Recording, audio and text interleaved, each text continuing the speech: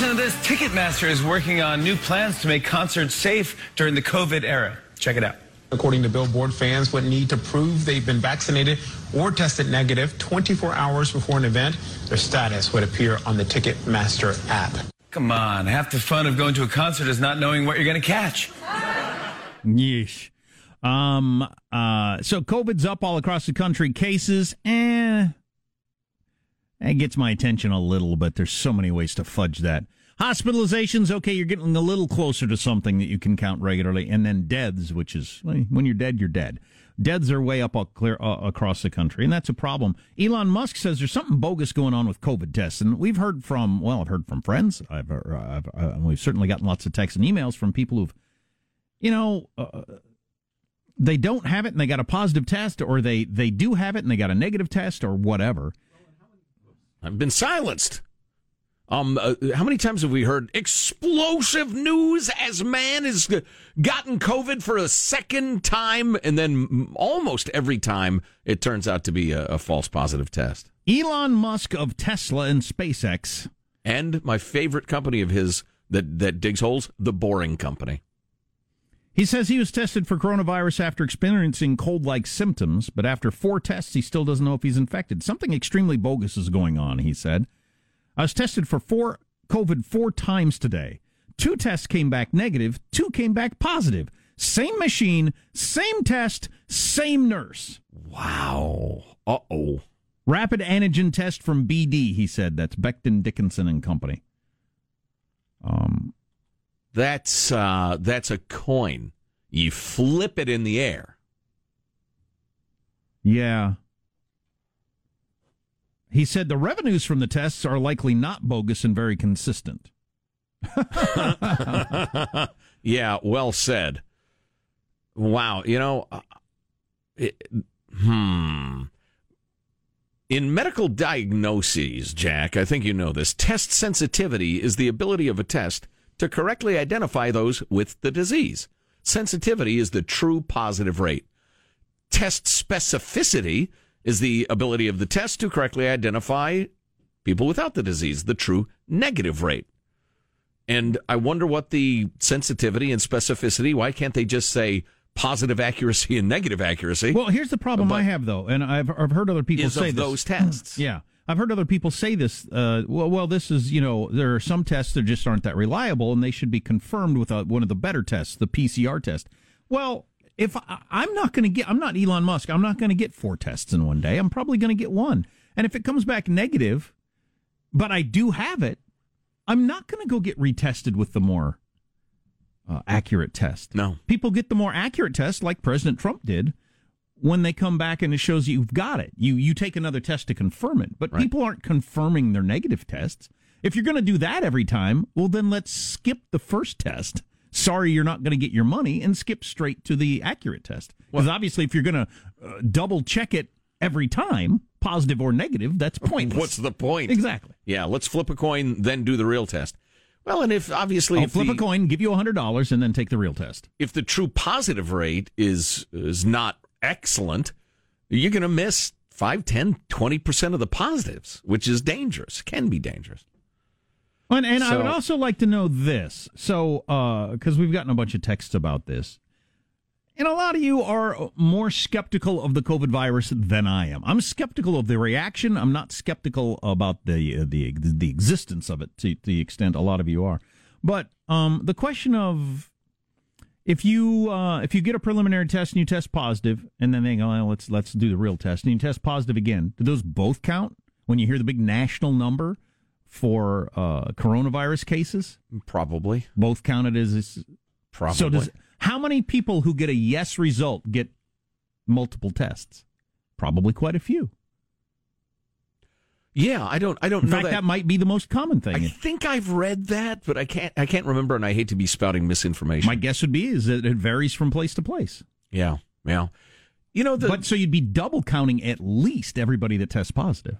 Probably, yeah. If your premise is correct, yeah. The thing on the COVID deal, it reminds me a lot of Joe McCarthy and communism in the 50s. Really the 30s through the early 60s, but especially the 50s. It was true. Both of these things are true. There were communists in the State Department in particular, and throughout the federal government. They were moles. They were secret agents. They were closeted communists. That is absolutely true. And Joe McCarthy was a grandstanding jerk who ruined a lot of innocent people's lives. Both of those things are true. Now, your modern teachers and journalists, they only know half of that. They say, yeah, the Red Scare, the paranoia, Joe McCarthy, McCarthyism, the roast. No, there were lots and lots of communists trying to tear down this country. And I think the coronavirus is the same thing. It's a terrible disease, hurts and kills an astounding number of people. It's incredibly contagious, and it's wildly overblown in a lot of ways. Both of those things are true. Again, Elon Musk tested 4 times today. He said 2 tests came back negative, 2 came back positive, same machine, same test, same nurse. Makes you just want to throw your hands in the air and say F it, you know? What do you do with that information? I don't know. I really don't know what you do with that information. So they called Arizona for Joe Biden. Not in my mind that there's any doubt who's going to be president come January 20th at noon. But it's amazing how close these states are. They called it at 49% to 49%. You know, it's, 668, 657. So you got, 9,000 more votes. Yeah. So man, that's close. It is amazing percentage-wise how close it is at Arizona, Georgia, Wisconsin, so many of these states, Pennsylvania is absolutely amazing. The electoral win will look like a really, really solid win, but you get into the percentages in the close states, and boy, remember Lanhee Chen told us last week, he said it just killed, he was on Mitt Romney's campaign, and he said it just kills you emotionally when you lose. You think about all the things, what if I'd have done this? What if we'd have done that? And I'm sure, I don't know if Trump's the kind of guy that'll think about it, and there's no point in thinking about it. Yeah. But some of his campaign people will probably think, God, if we'd have just run this ad in Arizona, if we'd have visited one more time, that sort of thing. Or if the candidate had XYZ'd, we'd be in a hell of a lot better shape. But we'll actually be talking to Lanhee Chen at the bottom of the hour. Fantastic. In 20 minutes or so stay tuned for that. Plus, came across a rather long and it's in the Atlantic, so naturally it was unnecessarily long, but it was an article about this historian. And how he predicts the rise and fall of civilizations. Okay. And particularly the good days and bad days of them. And he doesn't have a lot of great news for you. For us? Right. But his methods and the way he approaches it and stuff, I found it really interesting. And if you're into history at all, you might as well. We have some coronavirus news. Oh, gosh dang it. Oh, Pete Buttigieg and his benign Midwestern nice guy act, phony. Oh, stay with us for that. Much more to come. Armstrong and Getty.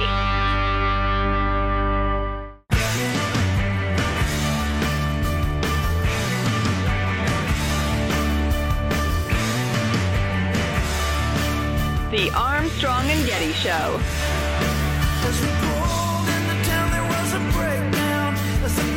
Trying to think of what I want to talk to Lanhee Chen about.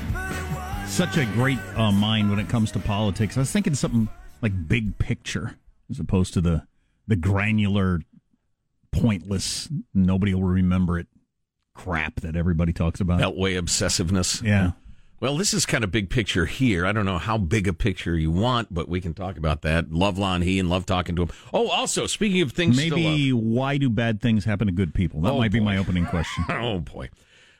You need, my friends, to go to ArmstrongandGetty.com. We have some great new A&G gear just in time for your Christmas gifting, including the brand new masks, which are super cool. It's now my go-to mask. It's got the great feel, the great fit, the great weight. The high quality. I see people are doing the thing where they pull the little thin cloth thing up over your nose that they've now determined actually is worse than nothing. Yes. Boy. And we have some of those, too. Do we? Yes.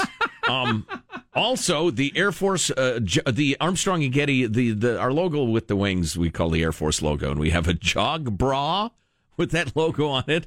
I have no idea how it makes your breasts feel, as I have not worn it. I might get one. I'm getting a little bouncy.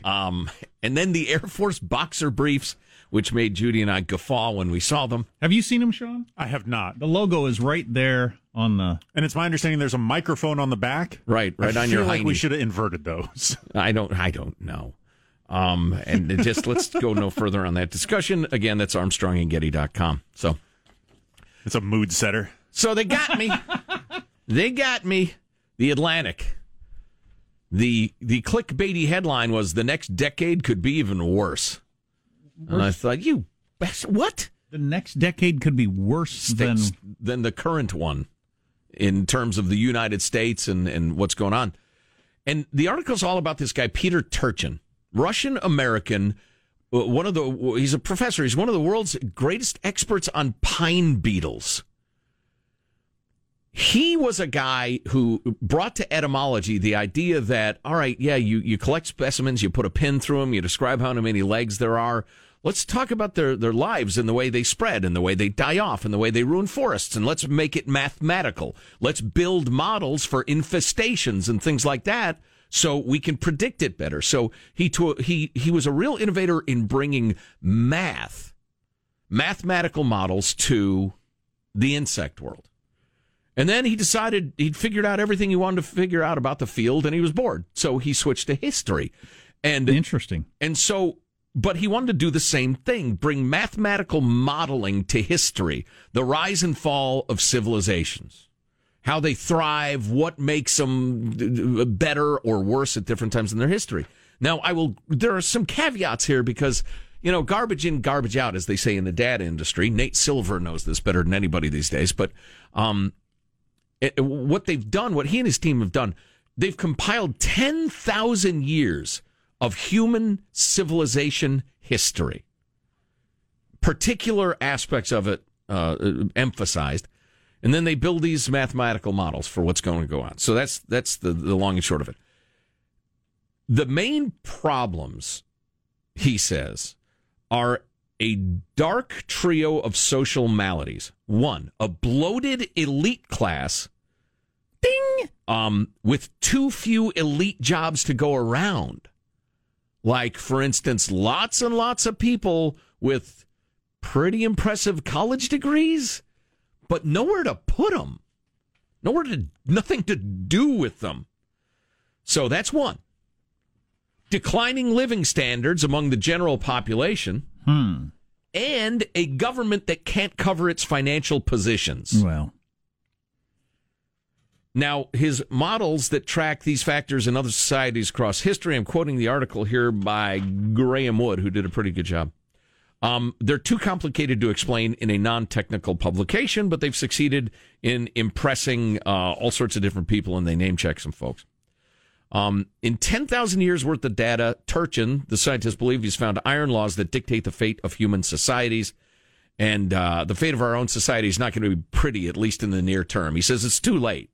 The problems are deep and structural, not the type that the tedious process of democratic change can fix in time. You're heading directly for an iceberg, and the crew is discussing which way to turn. And you have to turn now. And now is already past, he says, to avoid the problems. We're almost guaranteed 5 hellish years, he predicts, and likely a decade or more. The problem, he says, is there are too many people like me. You are ruling class, he says, with no more rancor than if he informed me that I had brown hair. He talks about elite overproduction in Saudi Arabia, where princes and princesses are born faster than royal roles can be created for them. In the U.S., elites overproduce themselves through economic and educational upward mobility. More and more people get rich, more and more people get educated. Neither of those sound so bad on their own. The problem begins when money and Harvard degrees become like royal titles in Saudi Arabia. If lots of them have power, but only some of them have real power, the ones who don't have power eventually turn on the ones who do. Interesting. And he points out Trump, Bannon, Steve Bannon, who's an extremely bright, educated, impressive guy, and he's become an anti-elite. And then he goes into, all sorts of people graduating from Harvard business schools. And it was funny. So I read this thing. It's a beast. It's long. And then I start flipping for more news to talk about. First article I come across in the Wall Street Journal, the following headline: Goldman Sachs' 60 new partners are the happiest people on Wall Street today. Bloated, top-heavy, and the government runs out of money to bribe people into staying calm as their living standards are declining. That sounds pretty accurate. Ding, ding, ding, ding, ding, ding. Yeah, it's unbelievable. Oh, you know what? I forgot to give this to Hanson if you want to read the whole thing. Again, if you're into history, it's a pretty cool read. That is interesting. I'm not here to worship the guy. There's some like head scratching things he says, but you know, it's science is almost right before it's right. Yeah. So I think this guy is in that stage. Well, I had that quote last week, and I don't remember who it was from, about how each successful empire, civilization, call it what you want to call it, the Egyptians, the Greeks, the Romans, the Ottomans, the whoever, has always thought, well, we're not going to fall like those that did 2,000 years ago. I mean, we've figured out a permanent way to stay successful. Mm-hmm. But every one of those thought that. Yeah. Yeah. And it's really hubris to think, well, this is different. This is the modern times, and this will just stay. This will last forever. Right, right. You know, the other interesting thing he says about historians is that historians have always looked very specifically at people and periods and events and elections and that sort of stuff. And what he's saying is those things matter. They cause little wiggles in the line, but the waves of history, those wiggles, they get really small. That's what I've always thought. When you view them from, say, 10,000 years perspective. I'll have to read that. That's in the Atlantic? Yeah, yeah. Interesting. I'm trying to think if there's anything else to share. It's like 20 pages long, the way I printed it out. But that's right up my alley. Yeah, it's good stuff. That was pretty big picture right there. So maybe we won't go big picture with Lan He-Chen anyway. Maybe medium picture. Nobody ever goes medium picture. That's true. It's granular or big picture. Right. From 30,000 feet of the ground. How about in between? Right. Lan He-Chen next. Armstrong and Getty.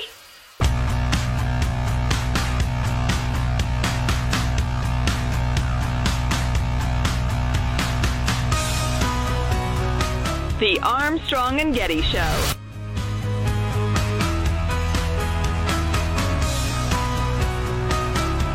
I think most of this is kind of a beltway phenomena. I was just looking at a New York Times story from December 13th, 2000. That's when the transition funds were released and the Bush administration got their office space and so forth. You know, we're a month away from that. But so long as what the president is asking is legal, he may ask for it in intemperate way. I don't understand why it's not better just let the process pay out. The courts are going to act pretty quickly, right? They're not going to let this drag on forever. So I think we're going to get answers pretty quickly. There's nothing to see here, and I refuse to engage the conversation. Oh, come on, it's fun. Not fun for me. Lan He-Chen is the Dave and Diane Steffi Fellow in American Public Policy Studies at the Hoover Institution, the host of the podcast Crossing Lines with Lan He-Chen. Lan He, how are you, sir? I'm doing fine. Great to be with you guys. Yeah, poor Jack, delusional, thinks that everything's going to work out fine when clearly Trump is the new Hitler and trying to hold on to power. Don't you agree? Boy, with a question like that, I don't know about the answer. You know, look, I think this transition process has been really interesting to me because I actually worked pretty extensively on a couple of transitions in the past. Cool. And, you know, the reality is, you know, I don't know who that was speaking there in that clip you guys played. Bill McGurn from the Wall Street Journal. Yeah, I mean, look, some of the idea that, you know, well, there can be no transition without a transition, you know, formal transition space and formal transition funding. And obviously that's not true, right? There's a lot of stuff going on, and it's a very competent team they have over there. They're, you know, doing what they can to facilitate that transition. Obviously, at some point, we are going to get concerned about Biden not getting access to you know, more sensitive intelligence information, things that would prepare the team. But I think we are still probably a couple weeks away from that. We do want to see a smooth transition of power, but sometimes this stuff can get sensationalized. Yeah, I'd say. Well, how about this end of it, though? This is from Ryan Lizza in Politico. Discouraging signs about the Biden team and press access so far. No regular transition briefings, no readouts of calls with foreign leaders. No open press access to the candidate and his people. This is a break with tradition. Well, yeah, I mean, the reality is that he may be the only one that expresses that concern. I mean, some of the media will express that concern, but pretty obviously what they've decided is that they're going to try and cover this transition in the most favorable way possible. But yeah, look, it's important for us to be hearing about what foreign leaders Biden is talking to, what U.S. leaders Biden is talking to, what the plans are that they're putting in place. Having some access to the candidate the president-elect, I guess, during the transition is important. That is something that traditionally we've seen. By the way, even Donald Trump during his transition and his team were pretty accessible to the media. So let's hope that that's just a blip and not an actual trend. But, even if it were a trend, he's the only one writing about it, probably. Yeah, but it's at some point. So you run a campaign where you don't do press conferences or talk to anybody, and then you run a transition where you don't do press conferences or talk to anybody. At some point, it's just the lifestyle, isn't it? I wonder if that's what we're going to be looking at.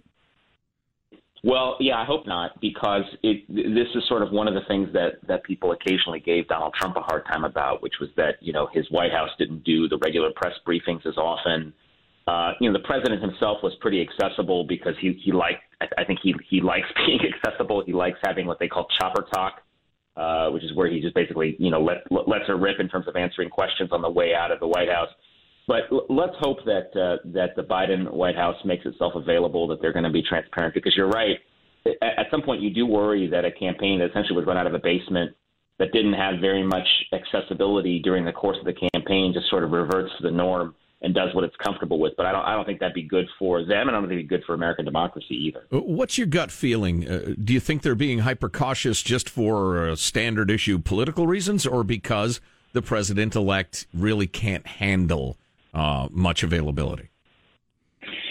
No, I think they're being cautious both because, that's the procedure of the time. I think with COVID, they're trying to keep him relatively sequestered. They don't have, public events. They're trying to be cautious about that. I think part of it is also that, maybe this is being too charitable, but I feel like they also, they're trying to give Trump and his team a little bit of space. While we're still at this very front end of the transition. I don't think it's because they can't handle it. I think, I think the team is going to be very competent. Biden himself, obviously, we'll have to see how he holds up physically. He seems to be doing fine, even although he hasn't had to campaign very much. He seems to be doing fine. So we'll see. We'll see how it all turns out. What do you wish people would talk about? Because we try to stay away from stories. My own personal theory is, if nobody's going to care about this in a week, why would I talk about it today? I don't see the point. But what do you wish people would talk about? Well, my instinct is always, I wish we'd talk a little bit more about what the policy environment's going to look like, and what are the things Joe Biden's actually going to try and do when we get to January. I mean, there's been some reporting on how much executive action he's going to take in the first couple days to overturn things Trump has done. I think that's significant. The fact that he wants to re-enter the Paris Climate Accord, I think that's significant. Some of what we're hearing about the early signs around, are we going to get another coronavirus relief package? I think that's really important. And then the other thing I'll say is, in the longer run here, we still don't know what's going to happen with the Senate. And I get that that's like a 1-month story, but it's still a really important story, right? Whether Republicans control the Senate or not, that's going to determine a lot in terms of what Biden can and can't do going forward. We've talked about my theory, which is that a Republican Senate wouldn't be awful for Biden. In fact, I think it'd be pretty good. And that outcome is still very much hanging in the balance based on what happens in Georgia on January the 5th. How much vote fraud is there in America, Lanhi, these days? I think it's safe to say that there are clearly incidents of fraud. There are clearly incidents of where people are doing things they're not supposed to be doing. Is it widespread enough? Is it systemic enough that it influences the outcome of the presidential election? There, I am far more skeptical, and I just don't see it. But that having been said, here's the problem we have in this conversation now, guys, is that everyone tries to take the extreme position, right? So you hear a lot of, liberal left-wing commentators out there saying, this is the craziest thing I've ever heard. Vote fraud never happens. It doesn't happen at all. And then you've got, some people who support the president saying, well, vote fraud is everything. It's determined the entire outcome of the election. It's resulted in millions of votes. And I don't think either side has really got the right answer here. I think the answer is we have to continue to make our system more secure. We have to continue to figure out ways to make sure that people who are voting are legally eligible to vote. And I do think the integrity of the election is very important. That having been said, the idea that there is some like widespread coup one way or the other, I just don't buy it. I just don't think it is a huge widespread phenomenon, nor do I think that it never happens. So we've got to figure out how to address the incidences where it does, and ensuring people trust that those who vote have voted legally and properly. How much confidence do you have going forward in the idea of we mail out ballots to people? So California was whether they ask for them or not, right? So California was the first state in the country, and then others followed to say. Gavin Newsom announced we're going to mail a ballot to every eligible, anybody over the age of 18. Everybody's going to get a ballot. And so I was listening to a report this morning in which they said that is going to become the norm. The only question was, will there be any role for in-person voting? And the conclusion sort of was, well, as we have to spend more money on the sending out the ballot part of it, that money will be taken away from in-person voting, and that's just going to go away. So there is an effort by some to make that the norm going forward. Are you comfortable with that as a way to vote, or we just mail out ballots to everybody? It's certainly a change. Yeah, I don't like that kind of system where everybody, regardless of whether we verified their interests or their existence or their sentience before an election, the notion that we just simply mail ballots to everyone, I'm not so sure that's a great idea. What I would prefer is this. I would prefer, first of all, of course, if you're able to request a ballot and you want to mail your ballot in, you absolutely should be allowed to do that, A. B, let's make early voting more plentiful and available. If people want to vote in person early or submit their ballot early, I think we should have mechanisms for that. And then, yes, we should continue to support in-person voting. Look, we're hopefully not going to have a pandemic to deal with every single time we have a general election. And I can understand wanting to make special accommodations this year because of COVID-19. I totally get that.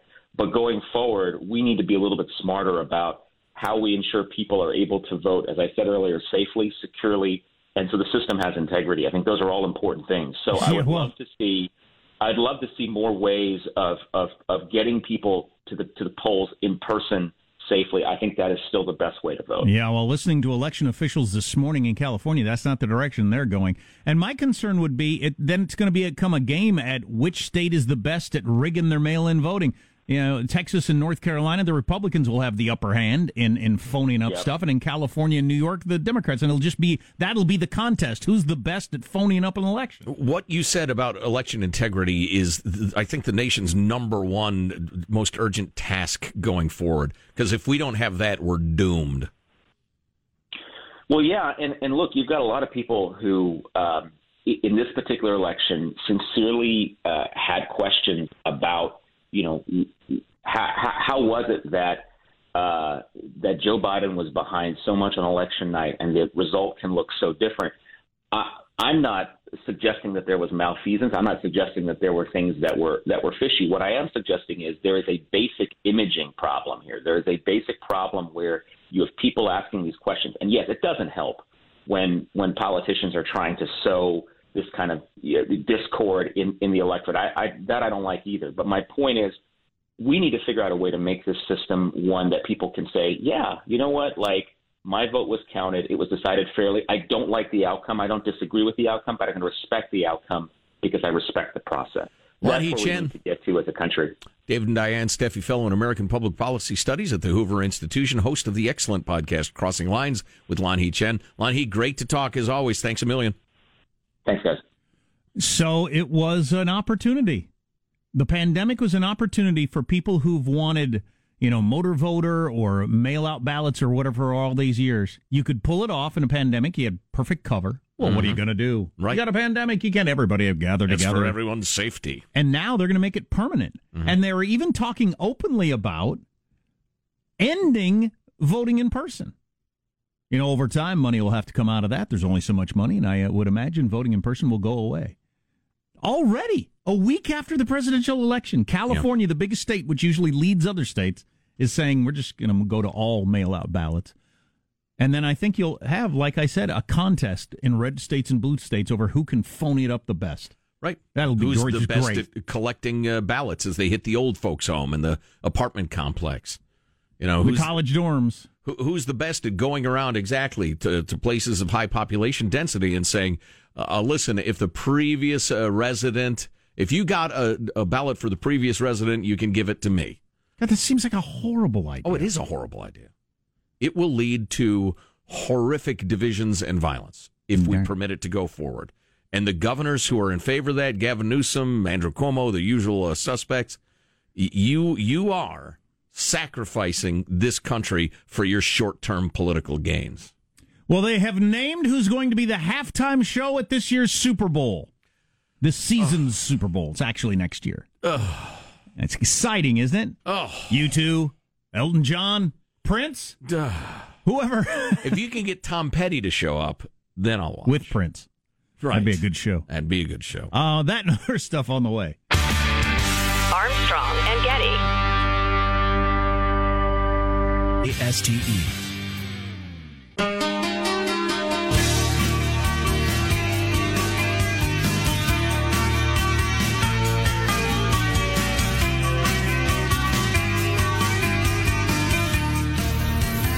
The Armstrong and Getty Show. I don't care if Monday's blue, Tuesday's gray, and Wednesday too. Thursday, I don't care about you. It's Friday, I'm in love. The hope was that the long-dead Pacific gray whale would be almost disintegrated by the blast, and that any small pieces still around after the explosion would be taken care of by seagulls and other scavengers. Indeed, the seagulls had been standing nearby all day. The dynamite was buried primarily on the leeward side of the big mammal, so as most of the remains would be blown toward the sea. About 75 bystanders, most of them residents who had first found the whale to be an object of curiosity before they tired of its smell, were moved back a quarter of a mile away. The sand dunes there were covered with spectators and land lubber newsmen, shortly to become land blubber newsmen, for the blast blasted blubber beyond all believable bounds. The 50th anniversary of the infamous Florence whale explosion was yesterday. Why'd the whale explode? They packed it with dynamite. I thought that was the best way to get rid of it? Yeah, it was a big, giant, it was an 8-ton sperm whale. Wow, that's huge. That had washed ashore and was stinking badly. And they packed it with 24 cases of dynamite to blow it up. And instead of just vaporizing it and then blowing it into the sea, it just went everywhere. Big chunks of blubber. And that was the voice of Paul Lindman, who is a fabulous fellow. We've met Paul and talked to him about it. He wrote a book about the exploding whale. And he says, I was asked about it virtually every day of my life, or commented on it by everybody, strangers alike. That would have been pre-YouTube and internet and obviously all that, but it was one of the first viral videos. Yeah, well, and actually when YouTube became a thing, it became a huge viral hit. And his reporting partner, says to have it live on as a story still on the internet after 50 years is just amazing. So in retrospect, do the people think that was a good idea or a bad idea to blow up the whale like that? It was funny. Would you do it a different way now? I think it's generally agreed they would do it a different way, yeah. For the anniversary, the Oregon Historical Society released a remastered version of the 16-millimeter print original, which has been under the museum's care since the 1980s. It includes Lindman's iconic closing line, which we don't have for some reason. He said, it might be concluded that should a whale ever wash ashore in Lane County again, those in charge will not only remember what to do, they'll certainly remember what not to do. You'd hate to die because you got hit on the head by a giant chunk of whale blubber. You would. It's not a caveman death. It's more like an Eskimo death. Next hour, there are some concerns that the people Joe Biden's putting in charge of his coronavirus team are way to the extreme on the whole shutdown side of things, specifically around schools. Even the New York Times is concerned about that. Wow. So more on that later. Yeah. Big announcement has been made, Joe. You know, around here we care a lot about who the Super Bowl halftime entertainment is. Pardon me? And it has been announced that it will be a musical group. I guess it's a dude called The Weeknd. Is he a dude or a group? It's a single guy, yeah. He's a dude. The Weeknd. There is no the WEEKND. So has he's been weakened like by disease? But it's WEEK like weekend. Yeah, weakened. But he doesn't spell out end in his Okay, I name. see But that. am I supposed to say that? I That's see how that. I say it. I was not aware of that before, but I do I've see that. always heard it weekend. Oh, yeah. That's probably just the same way you don't believe in silent letters. I don't believe in invisible ones. Right. Amen to that. I remember seeing him on Saturday Night Live once, and he was fine. And he's on some songs my kids like he shows up doing various things. He has... Weekend. Yeah, very, very big. I would preview all his music before allowing youngsters to listen to it. They tend to be... No. We only catch him through, he's a guest rapper or something. Does he do that Everybody's Working for the Weekend song? He does not. No. Is that him? So the Super Bowl will not have people in the stands, though, right? That'll be, for a big chunk of America, their first running into a major sporting event with the fake crowd noise and no people actually there. I don't know. Is it no people or is it a few people? I don't know. I haven't actually heard. God, there's a lot of money involved in having some people there. Oh, yeah. But it won't be many people no matter what, and the halftime show will be, most of us take it in on the TV anyway, to the extent that we do. Right. So the game is being played at Hard Rock Stadium in Miami, I believe. So that would lead me to believe there will probably be more people than if it was in, say, California, something like that. Yeah, I don't know how Southern Florida is right now. They had a hell of a go. I know. I was just looking at the map of states that have mask mandates, partial mask mandates, or no rules, and Florida's a no rules for masks state currently. I was kind of interested in what states are what. It's not completely predictable. The states where the whole state you have to wear a mask everywhere you go in public. Some states got no rules whatsoever. A lot of states. Yeah. And then states in between. Now, Joe Biden's talking about a national mask mandate as soon as he takes office, But everybody knows he can't do that. Well, he's going to, encourage it in a variety of ways. Yeah, some of which are definitely strong army. Yeah. Oh, by the way, next hour, if you can stay tuned for next hour, do it, because I have a truly innovative COVID-19 report for you. Don't roll your eyes. If you're not able to do that, just download the podcast later at ArmstrongandGetty.com. Get yourself some swag while you're there. Got some good new swag. Armstrong and Getty.